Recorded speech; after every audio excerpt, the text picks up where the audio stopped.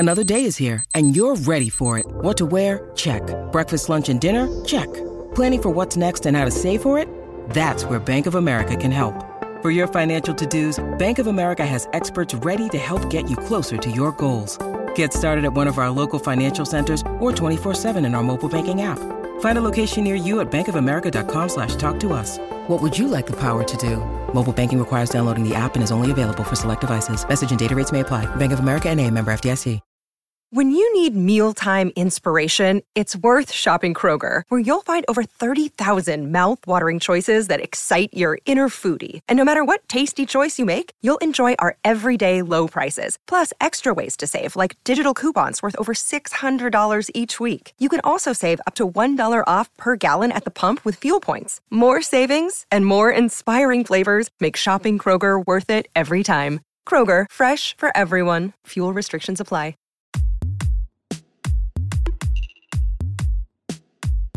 Hello, this is the Fiction Nonfiction Podcast from Literary Hub, where we believe that every issue in your Twitter feed or on the evening news has already been tackled somewhere in literature. I'm Whitney Terrell, the author of the novel The Good Lieutenant, and I am doing this episode solo, while my co-host, Vivi, also known as Suki, Ganeshananthan, finishes up the edits on her new novel. The audio in this episode is from a live event that I did with the biographers Steve Paul and Henry Schvey at the Unbound Book Festival in April. As you may or may not know, that book festival is held in Columbia, Missouri, midway between St. Louis and Kansas City. Steve and Henry have written books about two great writers, Evan S. Connell and Tennessee Williams, associated with both of those cities. As a writer who lives in Missouri and loves both of these authors, I thought it was really interesting to have a conversation that compared the writing lives of Williams and Connell, because they're two writers who don't frequently get compared. Connell was born in Kansas City, was straight, wrote about upper-middle-class life, most famously in his novels Mr. and Mrs. Bridge. Williams moved to St. Louis from Mississippi when he was young, was queer, came from a more rough-and-tumble background, though not exactly working class, as we'll talk about in the discussion. And his play, The Glass Menagerie, though set in St. Louis, seems to exist in a very different world from the world of Mr. and Mrs. Bridge.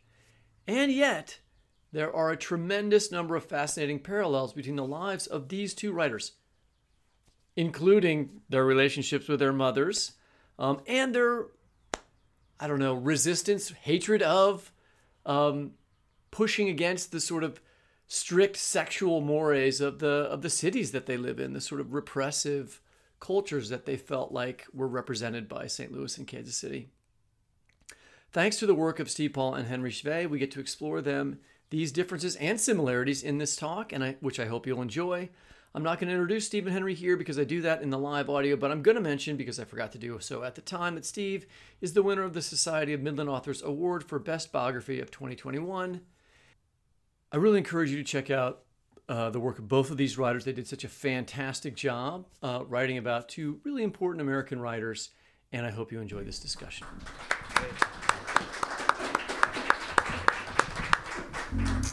Yeah, I'm Whitney Terrell. I'm a novelist, and I live in Kansas City and teach at UMKC in our MFA program.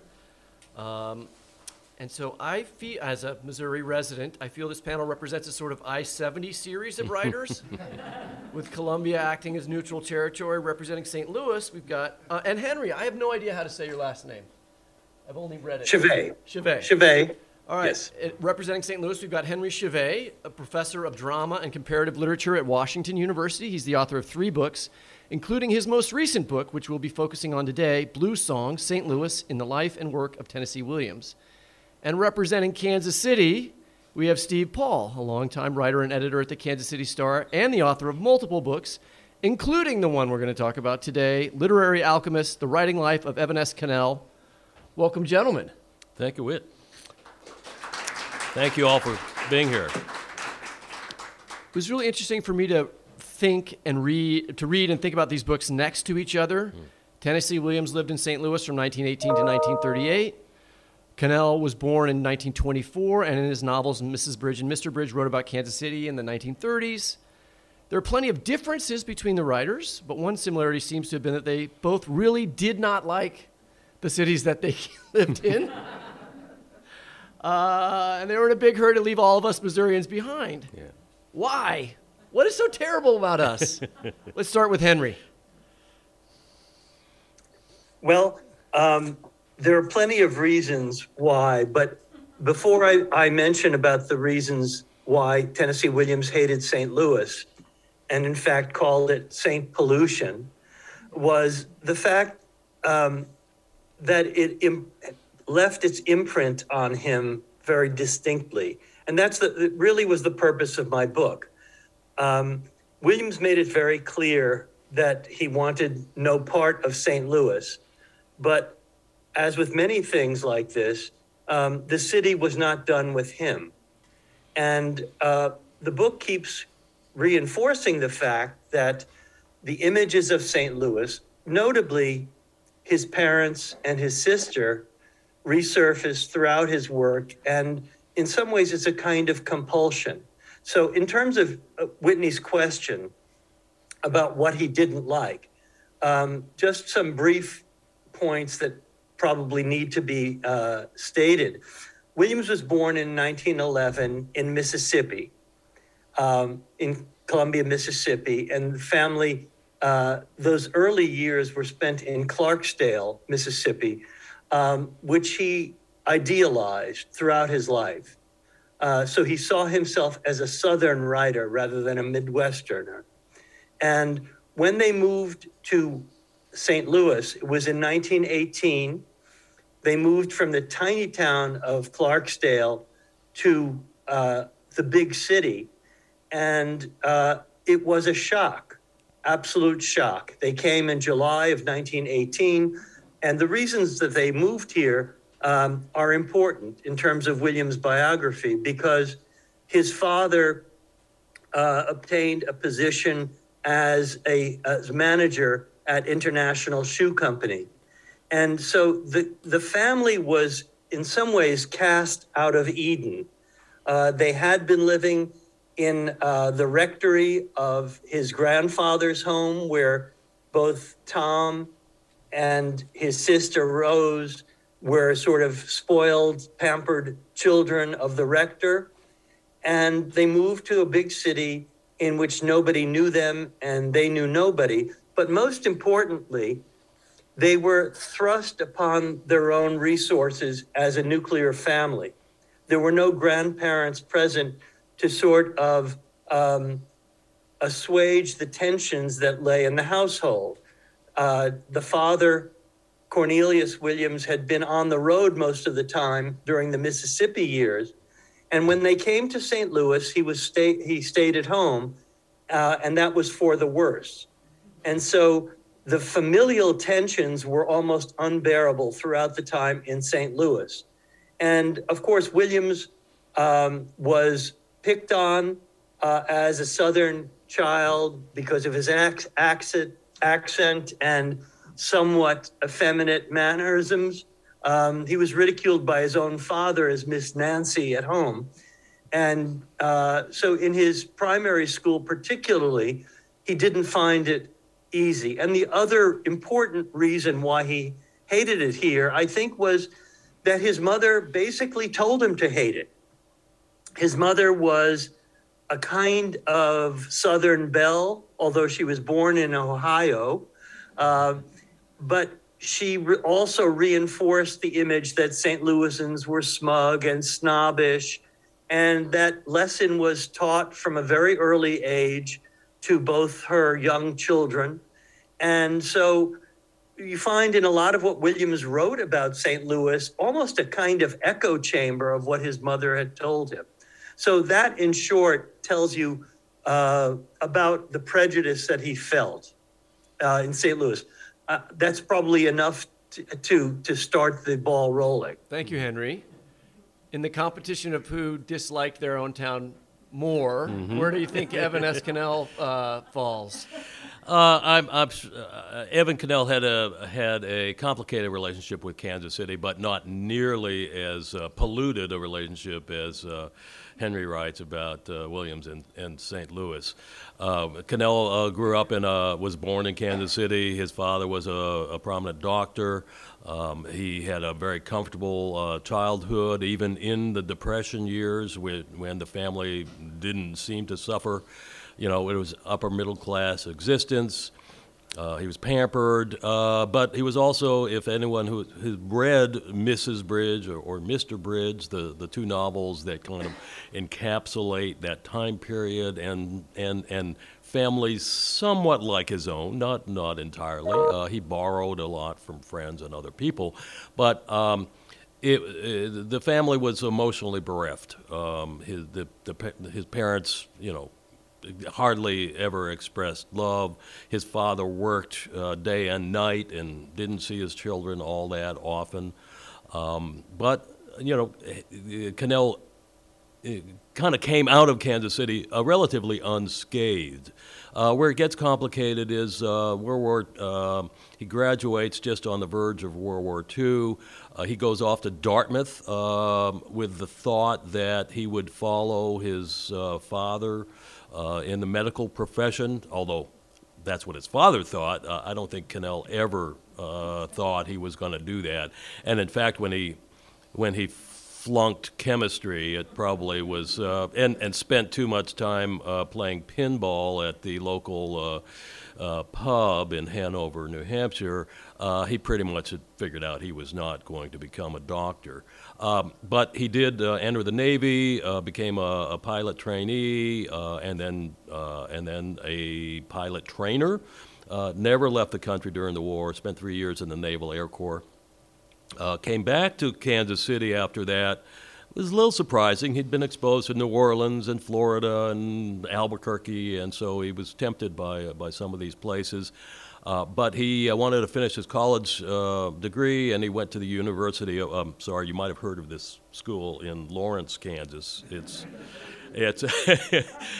went to KU. He's a Jayhawk. He spent about a year and a half there. Fascinating period in my research when I discovered he contributed to a campus humor magazine and drew sketches, many of which were of scantily clad women. Anyway, he couldn't wait to get out of there. On the GI Bill, he ended up doing grad school first with Wallace Stegner at Stanford and then Columbia. But one of the things that comes clear, and Connell kind of returned from time to time for family events, the death of his mother, for the making of the movies, Mr. and Mrs. Bridge, which was kind of a nostalgic period for him. But he famously said in the early 70s, after living in San Francisco for about San Francisco and then Sausalito, and then Santa Fe for the last 20 years of his life, he never felt himself a Westerner after all that, and confessed at some point that really he was a Midwesterner through and through. But what he famously said in the early 70s when he was back in Kansas City scouting a possible movie project, and he said, I'm in San Francisco, I can go to a party and meet all sorts of different people. When I'm back in Kansas City or in Kansas City, I can go to a party in Mission Hills, which is the swanky suburb on the Kansas side of Kansas City. I can go to a party in Mission Hills, and I only meet Mission Hills people. He was very conscious of the race issue in Kansas City, racial conflict, and as I've written in this book and elsewhere, race becomes a really interesting thread in his connection to Kansas City, and something that he was kind of repulsed by the, his father's generation's attitudes towards race. So I'll leave it at that for now. Well, both of you have said, that even though they had issues with their hometowns, that their work was deeply influenced by the towns that they lived in. Mm-hmm. One of the things that makes a home city so resonant, of course, is your family is there, mm-hmm. right? For better or for worse. And in this case, both of these writers had remarkable family situations that appeared in their writing, and in particular, they had famous characters that they based on their mothers. So I would really like to have a discussion here talking about Tennessee Williams' mother, Edwina Dakin Williams, I think if that's pronounced right, to Evan S. Connell's mother, Elton Connell. Who was more difficult? We're going to start with Edwina, and to do that, I'd like to ask Steve. We're going to start with Elton, And I'm going to do that. We're going to ask Steve to read a short passage from his book about her, which did I tell you what it is? Or No, you haven't told me. I'm totally. It's a big surprise. Yep, yeah. So here you go. This is the first curveball. Right there. Oh, okay. You can just read the bracket, and then there's another bracket on the next Okay, page. gotcha. As for his mother, Connell said he had no idea what she cared about. Maybe Nelson Eddy. She went through the motions of cooking and gardening, but without much passion. Quote, I do know that she felt threatened by allusions to sex, he wrote. I believe she was concerned mostly that nothing outrageous should happen, and I suspect that anything passionate, no matter how abstract, made her uncomfortable, close quote. In that passage alone, one can find a roadmap to the consciousness of India Bridge. The repulsion of sex, outrageousness, passion, all become touchstones of Connell's fictional mother figure. And then can you read just then a little more? that part. down Okay, here? gotcha. Yeah. All right. Connell, slender, athletic, and extremely attractive from high school onward, would date girls from Sunset Hill, the high society private school where my mom went. near the Country Club Plaza. In 1939, the Connell family moved from their Brookside Colonial to a 6-column brick mansion on Drury Lane, about a mile and a half away, in the unincorporated Kansas district of Mission Hills. The locale gave him and his family an added air of stable prosperity, though being that much farther from his high school friends and old neighborhood irritated him. Nevertheless, Connell tended to resist the trappings of moneyed Kansas City. While imagining a persona in Mrs. Bridge, Connell sets up an awkward confrontation when Douglas's mother, Douglas is the son in the Bridge novels, when Douglas's mother finds him on the plaza one day with the wildest-looking girl in the world, that's a quote. The young woman named Paquita happened to be Latina. On another occasion, after earning his driver's license, Douglas rams a car while being distracted by a, quote, a singularly voluptuous car hop. Such anxiety over the sexual stirrings of her son causes Mrs. Bridge to come to a brutal understanding, quote, she had lost his love. She knew not why, as she had forfeited that of Ruth, the fictional sister, and the thought of losing her son entirely was more than she could endure, close quote. At another moment, quote, she perceived a change in Douglas's attitude toward her. He was more withdrawn, close quote. Connell's bonds to his own mother would prove fragile, yet here one could project that the emotional tug of war between Douglas Bridge and his mother had some solid grounding in the author's biography. All right, so now we're going to listen to, I'm going to read from Henry's book about Tennessee Williams' mother. Born in Ohio, Edwina Dakin was a lively, intelligent, and beautiful girl, and she grew into one of the most eligible debutantes in Columbus, Mississippi. She quickly took on the privileged status of a Southern belle, and it was a role she not only accepted and learned with alacrity, but continued to perform for the rest of her life. Indeed, she modeled it so well that her son was able to use her speech and mannerisms to depict the Southern belle par excellence, Amanda Wingfield, in The Glass Menagerie, a role his mother never acknowledged, even as even remotely resembling herself. Another similarity between the mothers. In her memoir, Remember Me to Tom, Edwina describes her first meeting with Lorette Taylor, the legendary actress who created Amanda, first in Chicago, then later on Broadway. This is a quote from the memoir by the mother. I entered Lorette's dressing room not knowing what to expect, for she was sometimes quite eccentric. Before I had a chance to get a word out, she greeted me. Well, how did you like yourself, Ms. Williams, she asked. I was so shocked. I didn't know what to say. It had not occurred to me as I watched Tom's play that I was Amanda. Her vehement protest to the contrary, it is obvious that not only that Edwina was a prototype for Amanda Wingfield, but her habit of relentless conversation was something that even Tom's friends were aware of. One of Williams' closest friends at Washington University was Clark Mills McBurney, who had already published under the name Clark Mills by then. And in recalling a visit to their home, Mills observed, this is a quote from Mills, Ms. Williams never stopped talking. It was a nightmare, just yammer, yammer, yammer, to the point where you were ready to go through the ceiling. From the distance, it had its comical aspect, but up close, watch out. It was absolutely destructive. Ms. Williams, as a social figure, had an element of lunacy about it that had no connection with reality except in a grotesque way. All that talk about her elegant past and their southern gentility, I couldn't find any redeeming quality in her at all. To me, the word nightmare is strictly applicable because she was a nightmare. So, Henry, can you talk to us a little bit about Edwina's nightmarishness? Well, I think that, thank you very much for quoting the book. And by the way, let me interrupt myself. Can you hear me all right? Because I didn't ask can hear you before. Great. Okay, good. Okay. So one of the things that the juxtaposition of these two excerpts indicates is how similarly affected both writers were by this dominant presence, dominant in different ways. But when Steve talked about the puritanical attitudes towards sex, I think that this certainly resonates for Williams.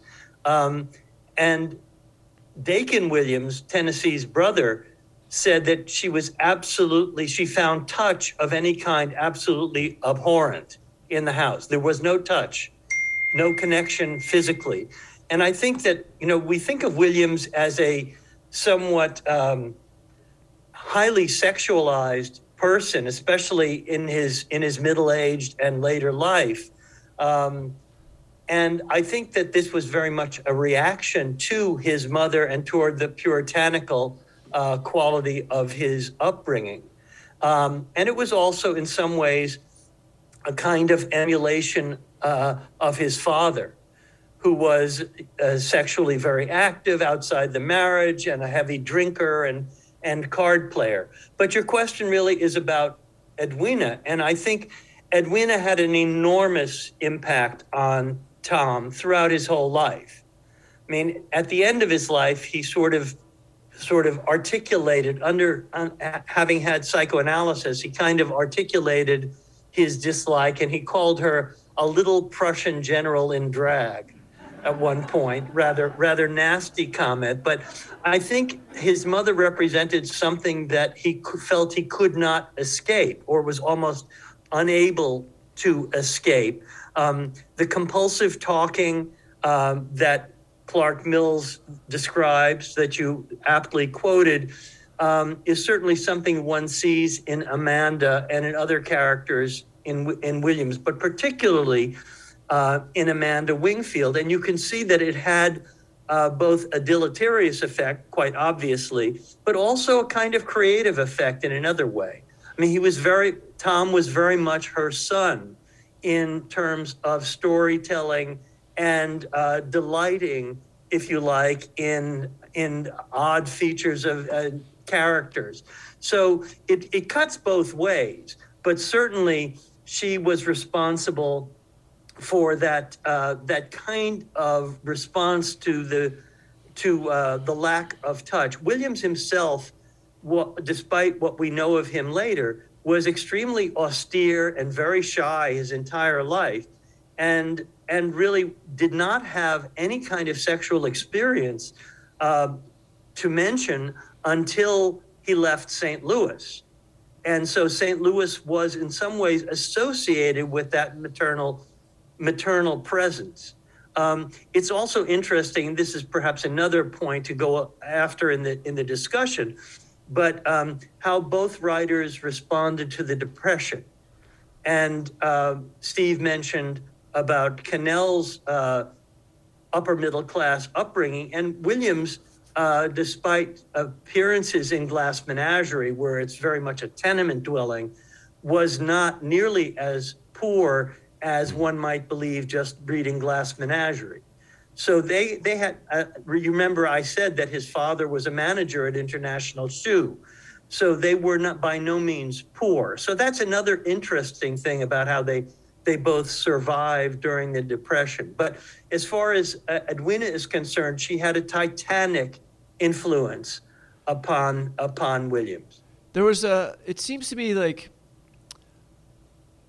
both writers recognized a sadness in their mother, like that there was something tragic about their lives, that was hard for them to live with when they were young, but later when they went back to reflect on it in writing, The sadness of Mrs. Bridge's life is crucial to that novel, that ending image of Mrs. Bridge where she is stuck in the automatic garage door and it's snowing and she's saying softly help and she can't open the doors is what he was, the image that summarizes her life, I think. When I was stunned when speaking during, the research for this book, speaking with Anne Lamott, who you might know as a writer, who was a friend of Connell's. Connell and her father, Kenneth, co-edited a literary journal in San Francisco called Contact in the early 60s. And so Annie knew Connell from a young age. She was 4 or 5 or 6 years old when Connell would come over to the house for dinner. But she told me that not just the sadness, it's the loneliness. She told me that Mrs. Bridge's loneliness was Evan Connell's loneliness.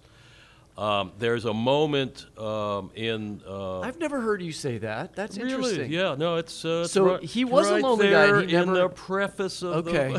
I just never thought about his loneliness being the same as hers. Yeah, okay. no, it's very interesting. And so there's a moment, and I mentioned her death in 1958. Connell has pretty much written and finished writing Mrs. Bridge. It's about to be published in a few months. Excerpts are being published in the first issue of Contact magazine in Sausalito, 1958. I'm sure that she never saw anything, even the excerpts from the future novel that were published in the Paris Review in 1955. July of 1958, Connell writes a letter to his friend Max Steele, who was another writer. He met Max in Paris when Connell went there in 1952. Max was reading manuscripts for the Paris Review. He was known for one award-winning novel called Debbie, later taught at the University of North Carolina. There was a letter from Connell to Max that month. Connell had just returned to San Francisco from Kansas City. His mother, who had had cancer for several years in the 50s, she had just died. And Connell starts the letter by saying, I'm just back from Kansas City, where my mother has died after a long illness. There's nothing more to be said. Period. End it. He never talked about his mother. Even when asked about Mrs. Bridge, he always sort of eluded these questions about your mother and India Bridge. I think it's incredibly poignant that this book that was so much, about his mother, about other mothers, about a womanhood in that period, that he was very reticent and reluctant to kind of make that connection or to have people even know about his own life.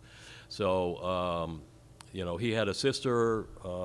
She certainly confirmed some details of the book, and but he almost never spoke about his mother after that.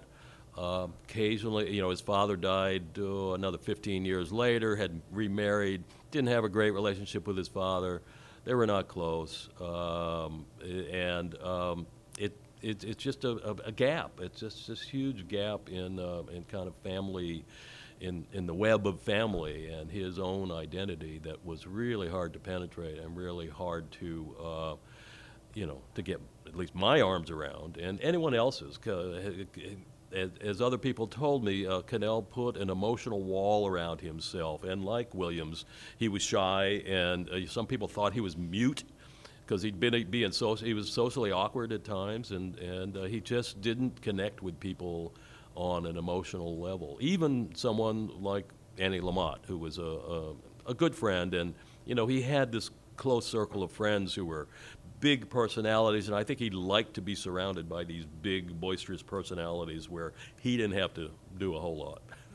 I mean, speaking as a fiction writer, it's easy for me to understand, like you take things that you don't want to talk about or are emotionally sensitive that you are afraid to address in reality, and you address them in fiction. There you go. Yeah. I think both Tennessee Williams and Evan S. Connell did that with these characters. Both these writers are also highly identified by early, extremely successful pieces of work that sort of vaulted them into the national limelight. And a lot of people imagine that they entered fully formed at the moment at which, Mr. and Mrs. Bridge was published, or at the moment at which the Glass Menagerie came out, But the truth is, in both Henry and Steve's books show that there's a lot of work leading up to those pieces, that they didn't just, come out naturally. And so I wanted both of you to talk about, because I think the books do a good job of alluding to and thinking about, and because a lot of, the precursor material for these works is associated with St. Louis or Kansas City, respectively. And maybe we'll start with Henry about talking about Tennessee Williams' earlier work, like The Pretty Trap and The Gentleman Caller, that feel like antecedents to the Glass Menagerie. Could you talk a little bit about that period of his life in St. Louis? He was in the Mummers. He's beginning to write the things that are going to lead to the Glass Menagerie. Yes. Do you mind if I just respond briefly to what Steve just was saying in Sure. terms of the? I don't want to get off. You guys track, can talk but over and interrupt. That's fine with me. Yeah, go ahead. I just wanted to say that idea of inner loneliness of the mothers is very interesting, because Edwina, in some ways, was overcompensating through this garrulousness to the lack of a real relationship with her husband. And Williams, in some ways, was defined by that social awkwardness. And when Steve was talking about Connell's quietness, I think that Williams was very difficult. There was a profile written by a student at the Columbia newspaper, the University of Missouri University newspaper, profiling Williams as pathologically shy. That he also had this very strange and highly inappropriate laugh that it would sometimes emerge from him, made people extremely uncomfortable, especially when it happened in the theater or in rehearsals. So there's a connection there between the repression of the mother upon the son, but also the repressed loneliness of the mothers themselves. And in some ways, this connects. If you want to help your kids be writers, just withdraw affection. Don't speak with them. Try not to touch them. Okay. Sorry, Henry. No, it's okay.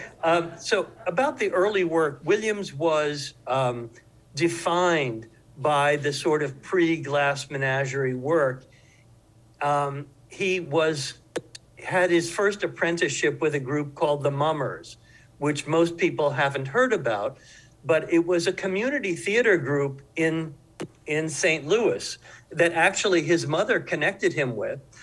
It was run by a director, a very charismatic director named Willard Holland, and they produced Williams' first plays. And basically, in an essay that Williams wrote called Something Wild, Williams attributes, and this was written after he had left St. Louis in the 40s, he attributes his development as a writer to the Mummers and to the kind of aesthetic that he encountered. And it was, surprisingly enough, for people who know Williams through Glass Menagerie or Streetcar, highly politicized. It was certainly socially controversial.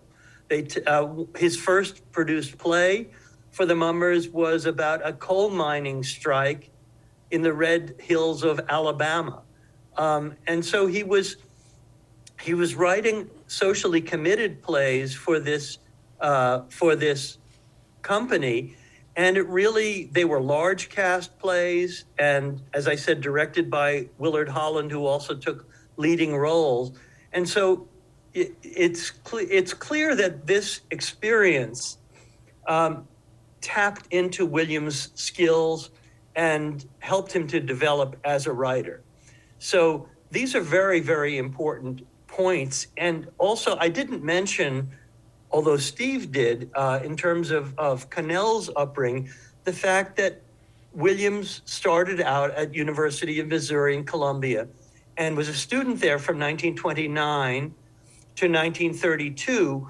And his father, when he found out that Tom had failed ROTC, summarily took him out of school and put him to work at the shoe company, at International Shoe.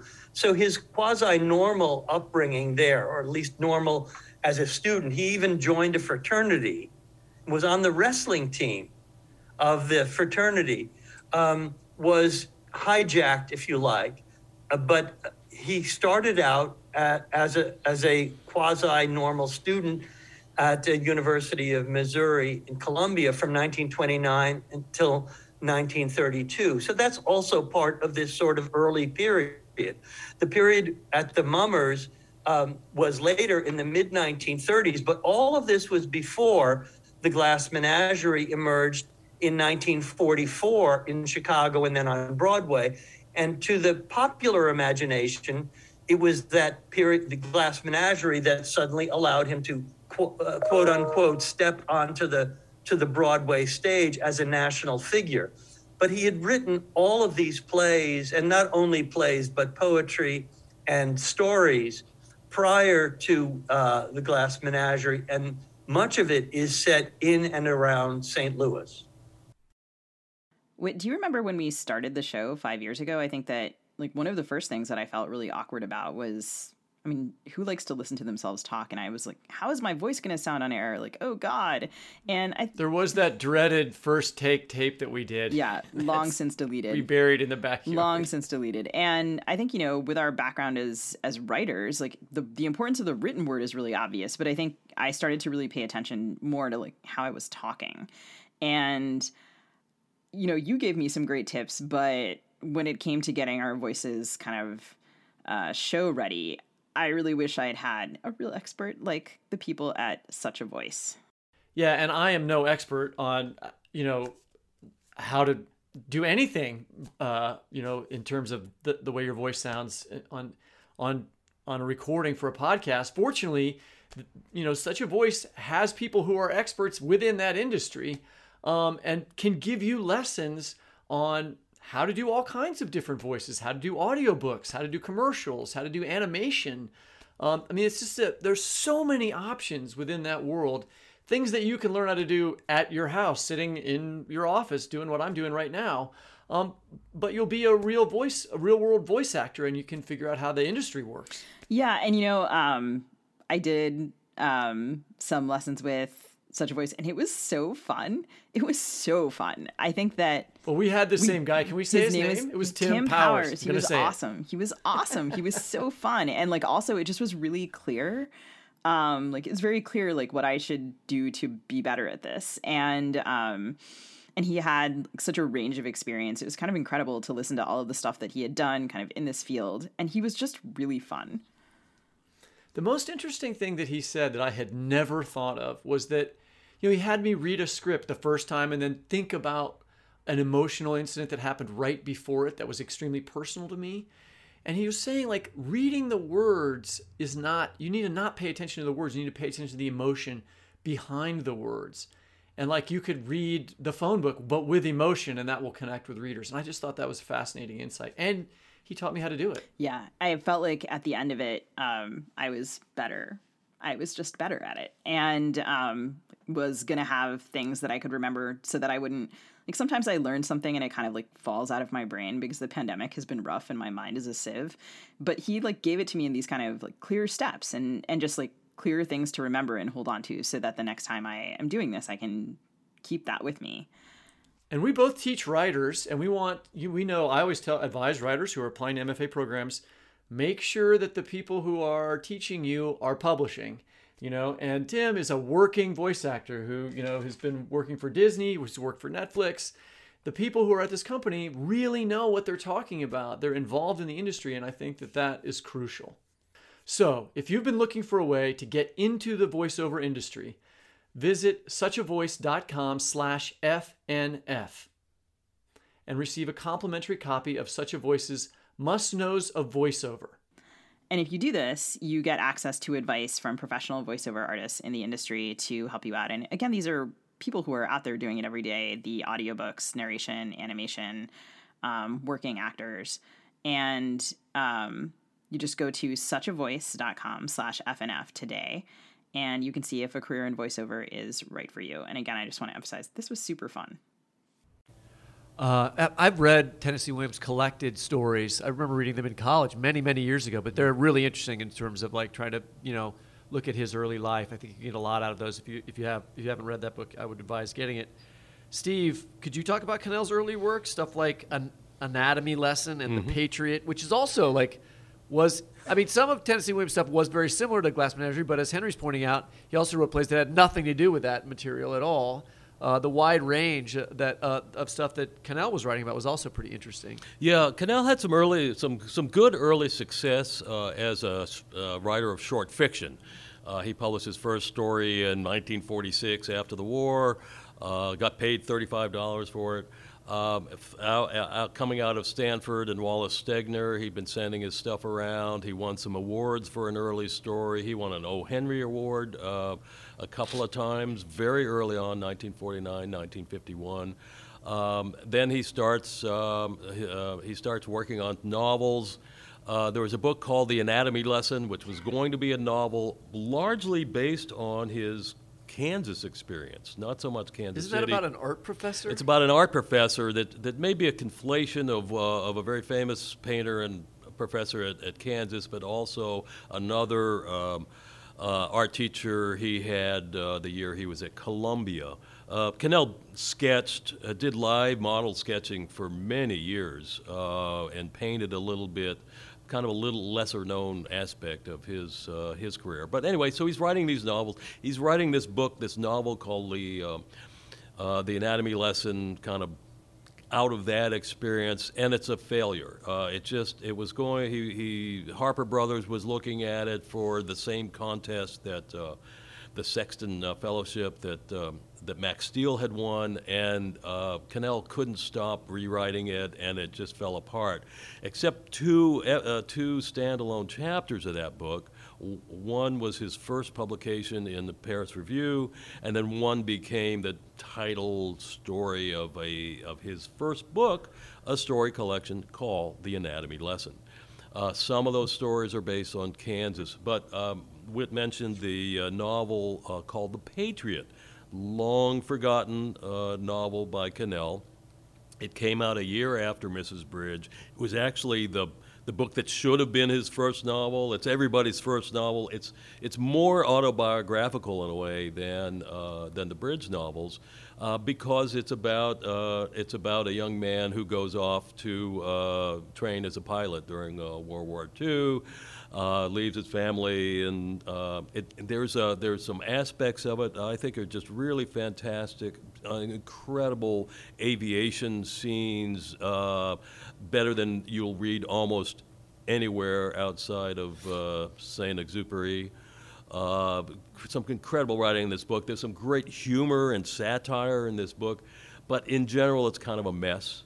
But it follows this kid to through the Navy and then to Kansas, University of Kansas, and art school and a marriage and all this stuff playing out against the nuclear anxiety of the late 1950s. Anyway, it's not a very good book, but it's I found it enlightening to finally go back and read. Funny thing, there were some the Kansas City Star excerpted several chapters of that book as it was coming out, but even they, I write about this, even they panned the book to the extent I knew late in life I got to know a literary critic named Webster Schott, who wrote about Connell for many years for the Star, for the New Republic, wrote about him in other places, and got to know him fairly well over the years.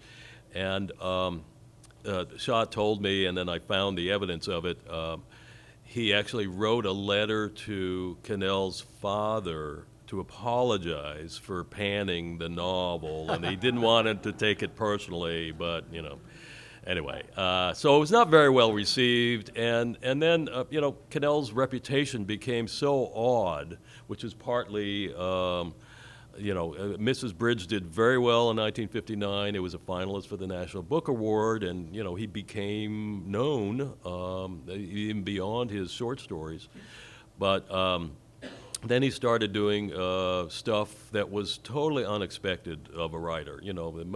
Publishing wants you to do the same thing over and over again, and instead, what he did after the debacle of the Patriot, he was writing what looks like an epic poem. It's a collection of fragments of history and personal observation and prophetic pronouncements. It's a fascinating book called Notes from a Bottle Found on the Beach at Carmel.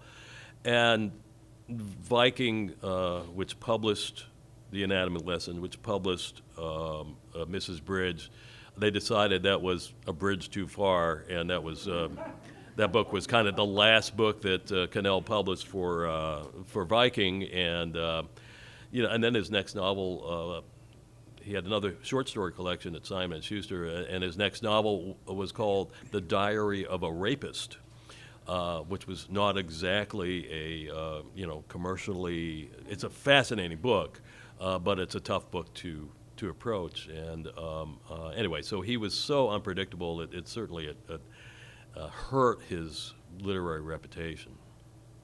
So we've talked. We're gonna do questions in about very quickly. So like in a couple minutes. So I wanted to get a quick answer from Henry and Paul and Steve on this question, and then I'm going to give you the audience a chance to ask some questions. So I'm giving you an alert to think of your questions now instead of having the awkward silence period. Bring it on. So we've talked a lot about how these writers felt about Kansas City and St. Louis, but how did these cities feel about them? After all, their work is often quite critical, as we've discussed, of the social structures of their respective hometowns. Henry, does St. Louis think of Tennessee Williams as a favorite son? Or is your book meant to sort of correct St. Louis's lack of awareness of Tennessee Williams' connection to the city? Yes, it's been quite astonishing. I think that this is changing. I should add that this is changing now with the Tennessee Williams Festival now in its 6th year. But in the first years, in 2011, my book begins with the awareness that in 2011 was the centennial of Williams' birth, and things were being done all over the world and nothing here, absolutely nothing. And there was the kind of sense that I think a mean-spirited one, that, well, he hated it here, so why should we pay any attention to him?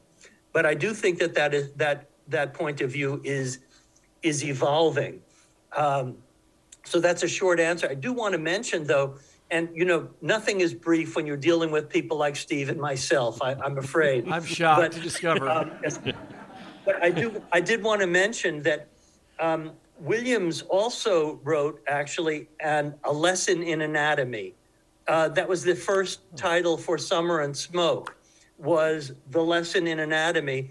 And a further connection, fascinating one in my opinion, is the fact that Williams also painted and sketched. In fact, my next large project is about Williams as a painter.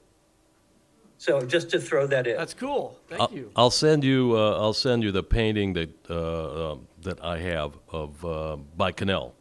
I'll send you the image. Now, the answer about how Kansas City feels about Connell, I can definitely. I know Kansas City likes Connell quite a bit. Actually, I feel like. Well, I think part of it is just the literary affinity to somebody who may or may not have been famous. I don't have most people in Kansas City probably have read Mrs. Bridge. A lot of people have read Mrs. Bridge, yes. But they didn't really keep up with him as a writer. I mean, the newspaper paid attention to almost every book. But that didn't necessarily translate into this, popular acclaim. The biggest connection was in 1989 when Merchant Ivory, the film production company, came to town, spent 10 weeks making Mr. and Mrs. Bridge, which some of you may have seen. A lovely movie. And it was, a Hollywood event in Kansas City. Everybody I know worked on that movie. I was at the newspaper. I was the arts editor at the time, and so I was deeply involved in the coverage of that. Bob Butler, who was our great movie critic, was on the set a lot and interviewed Paul Newman, and we had Newman and Woodward sightings all over town. Everybody was just kind of geared up for this movie. It was a big, social benefit event when the movie was premiered in Kansas City a year or so later. So there was a little bit of a hometown pride in that. Maybe not quite so much pride as we now feel for what's his name, the Ted Lasso actor who's from Kansas City. They tend to Jason Sudeikis. Yeah, Jason. Yeah. He's got much more of a higher profile than Connell. There's a sort of like, somebody's noticing us feeling to that. I think even though Mr. and Mrs. Bridges is a movie that's like it's a book. There are books that criticize Kansas City. The Kansas City sort of skip that part and think like, someone's noticing us. Yeah. But even if it's bad for bad things, we don't care. Yeah, there's not a lot. Whitney. We feel that about people in St. Louis. Like, would you just notice us, please? Come on.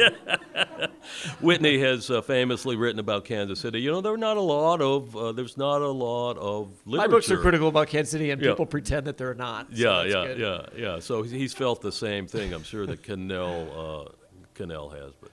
So, questions from the audience. This is our time for you. I'll give you a couple seconds, and then I'll ask another one. Yes? You talked a lot about, obviously, the relationships with the mother. What, if anything, did your research expose about their writing about their relationship or lack of relationship with the father? I'm going to repeat the question because they asked me to do that, so it'll be on the recording. We had a question about saying, we've talked about the mothers. What were these writers' relationships with their fathers like? So let's hear it. Well, if you don't mind, Henry, I'll go ahead and jump in. Connell had a distant relationship with his father.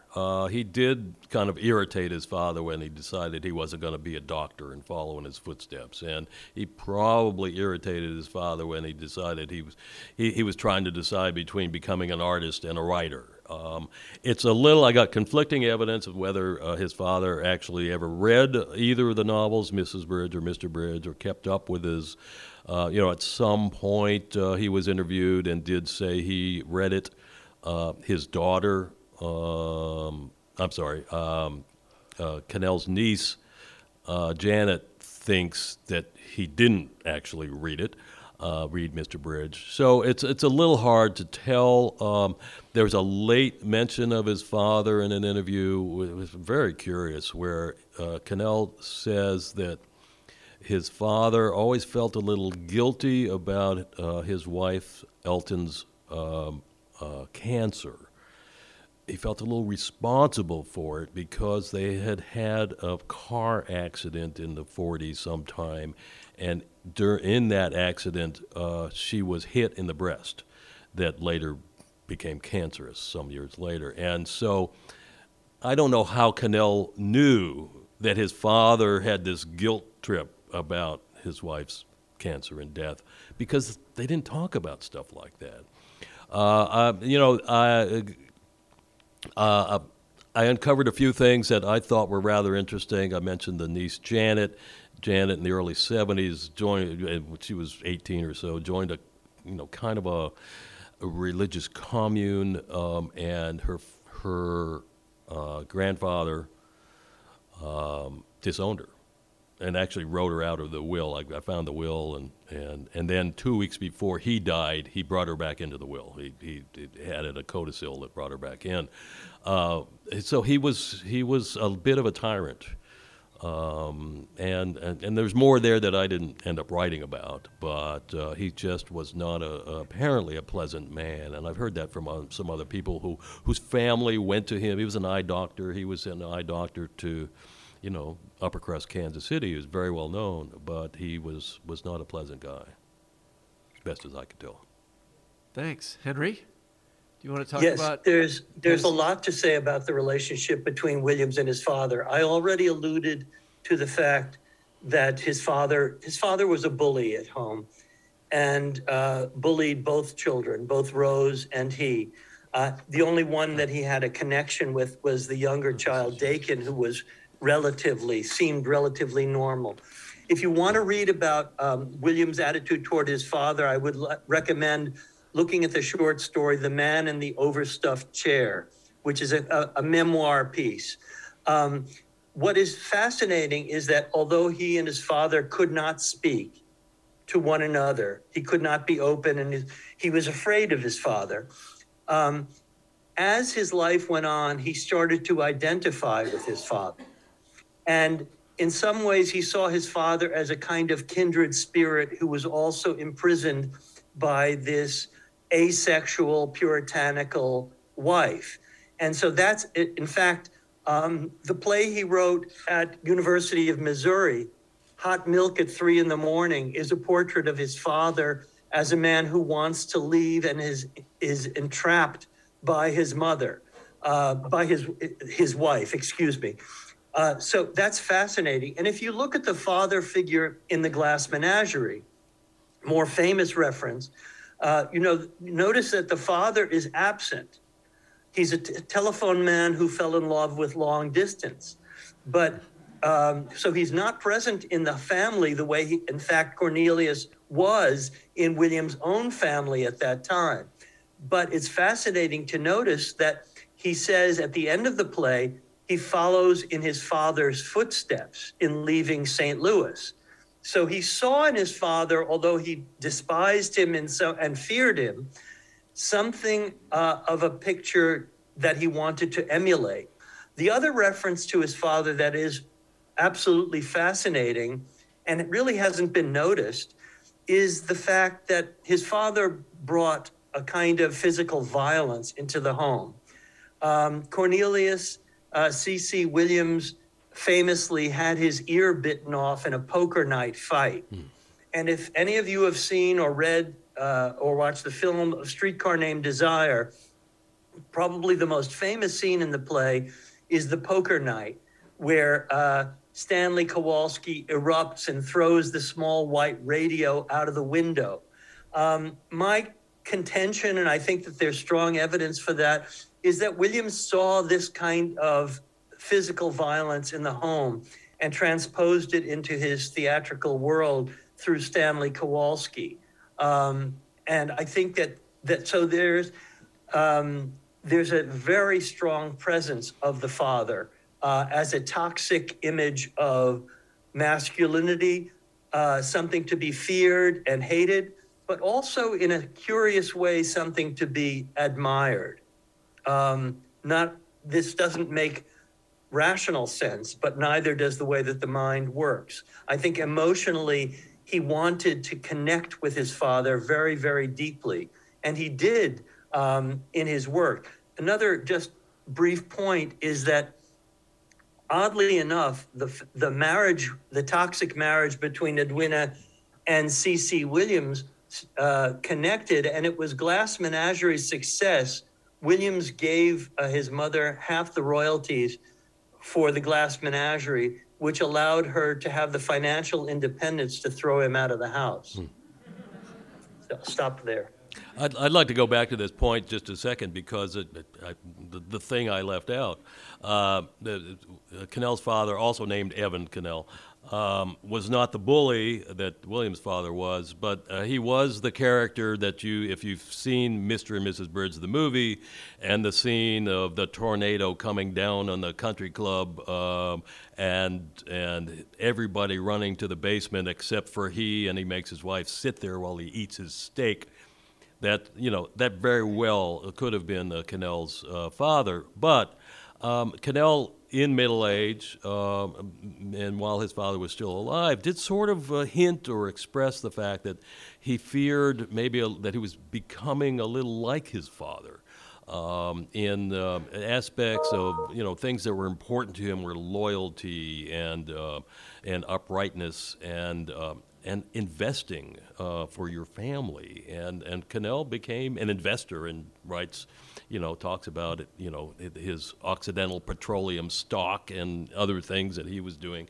But Connell wrestles, I think, with that persona, and this is kind of on multiple levels, as I write in this book, partly through Mr. Bridge, but mainly through a character named Muhlbach, who appears in several short stories and 2 novels. Muehlbach is a character who kind of is in the fit of sort of male anxiety, and his wife has died, and he has 2 kids, and there's a lot of fathers and sons in those stories, and so he wrestled with that identity. Here we go.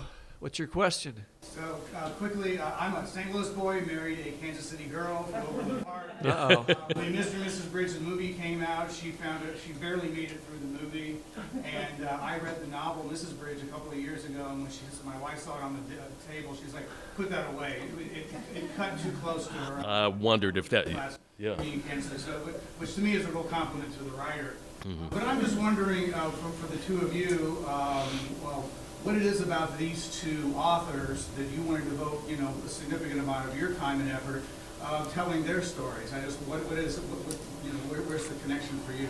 I'm going to repeat the question just in case I'm supposed to do that. The questioner has made some private observations about his marriage, and then would like to know why Steve and Henry were interested in these particular writers.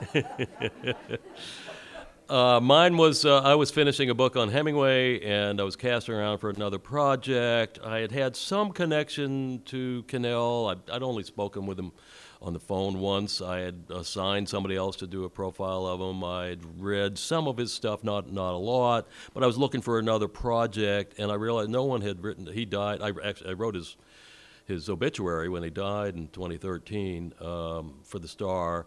And so he sort of floated up out of my consciousness one morning, and that's it. So I got in touch with family member I knew, and his longtime editor, and I started, I went to Stanford to read his papers, and it just snowballed. For me, unlike for Henry, who's an academic and is very focused on the stuff he does, I kind of after I retired from the newspaper business, I recklessly go from one project to another, and I spent almost 5 years on Connell. It's a good question. Why? I don't know. I'm pretty happy with the way it turned out, and getting some good rewards for it. Henry? Yes. Although I'm an academic, I also move recklessly from project to project, too. And actually, in some ways, I've been drawn to Williams for better part of 40 years. I directed Glass Menagerie. I'm a director as well. I directed Glass Menagerie in Holland in the 80s. And in the course of time, I realized that my life in some ways is a kind of odd inversion of Tennessee's. I'm a native New Yorker who married a St. Louis girl, came to St. Louis and found that how much I loved St. Louis. Williams is a St. Louisan in some ways who hates it but leaves for New York. I also discovered during the research for the book that I actually lived several floors down from Tennessee Williams at 15 West 72nd Street, where my mother lived while I was in high school. So there were so many connections between he and I. I worked with Dakin Williams on the festival that we had here in 2004-05. But the most interesting thing was the fact that I told you I directed this production in St. Louis, in the Netherlands. Our costume designer came to visit, and she said she wanted to go to the History Museum and find out where the book was about Tennessee Williams in St. Louis. My wife took her there, and there was none. And she came back from the visit and said, "Henry, you have to write this." And, I said, well, of course, there must be a book on Tennessee Williams in St. Louis. There's so many books on Williams. And I found out there were none. And in some ways, it was that accident that propelled me into doing this project. But during the course of the research, I realized that there were a lot of connections, personal connections that I have with him in terms of growing up that made it make sense. So thank you for that question. It's a very insightful one, and I think it's an interesting one. I'd like to add 2 or 3 really important points after that. My personal connection. So other than the fact that as the more I researched and learned about Connell, the more I realized, we have some things, in common, including, my social ineptness and, and that kind of thing. But no, we had friends who owned his boyhood home back in the 70s and 80s and early 90s, and used to have literary parties in his boyhood home about a mile away from where I live now. Yes. So I had that kind of personal connection as well. And then as I was I reread Son of the Morning Star, which I hadn't mentioned yet, and my bad. Connell's most important, most commercially successful book was a history, a looping, incredibly beautiful narrative, non-linear narrative about the Indian Wars and Custer's demise at the Battle of Little Bighorn. And I just thought it was fascinating, kind of 180 degrees opposite of the gem like Mrs. Bridge, and I thought, here's a writer who does these really different things and is successful at both of them, and I was just kind of impressed by his range and passion for doing stuff, some of which was not very commercially successful. After the great success of Son of the Morning Star, the novel he works on is channeling the voices of medieval alchemists, called the Alchemist Journal, and it's in this beautifully obscure and musical language of medieval scientists and philosophers, and hardly anybody read it, but it's really kind of worth reading. It's funny and it's fascinating. But it was a commercial, not what you'd call a commercial book. So I was just fascinated by his range.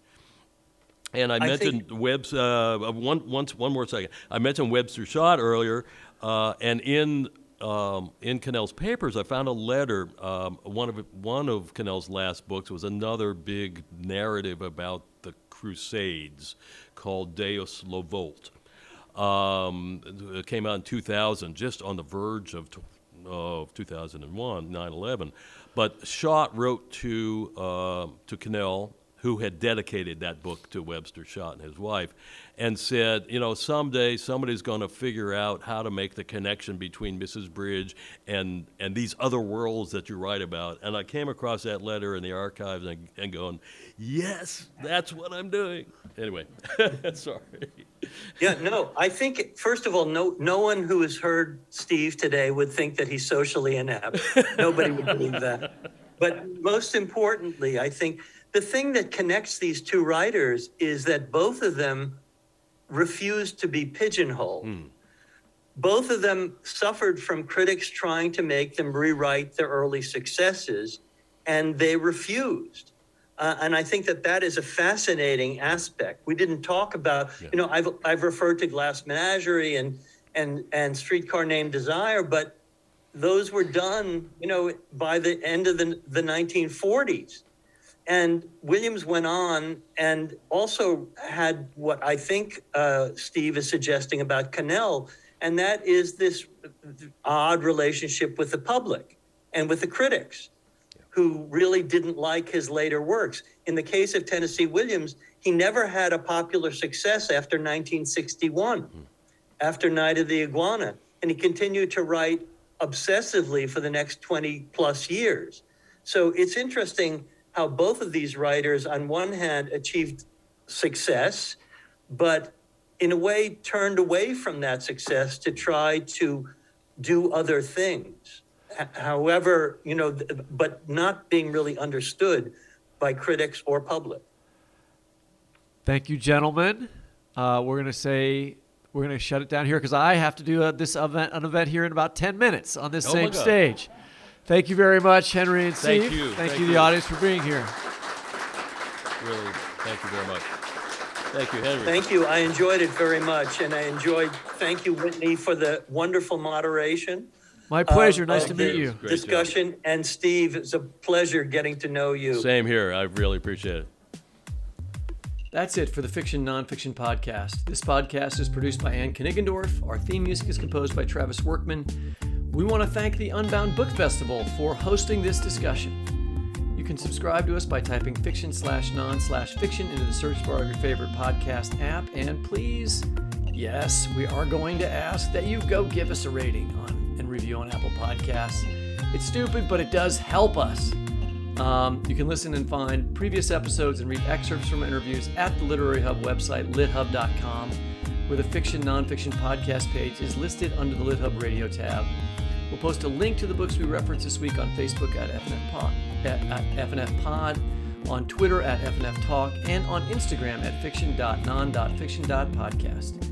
You can find video of this interview at our own Fiction Nonfiction Podcast YouTube channel and IGTV channel, and on our website at fiction@fnfpodcast.net. We'll provide links to all this stuff in the show notes, and we'll be tweeting and posting about it during the week. Happy reading.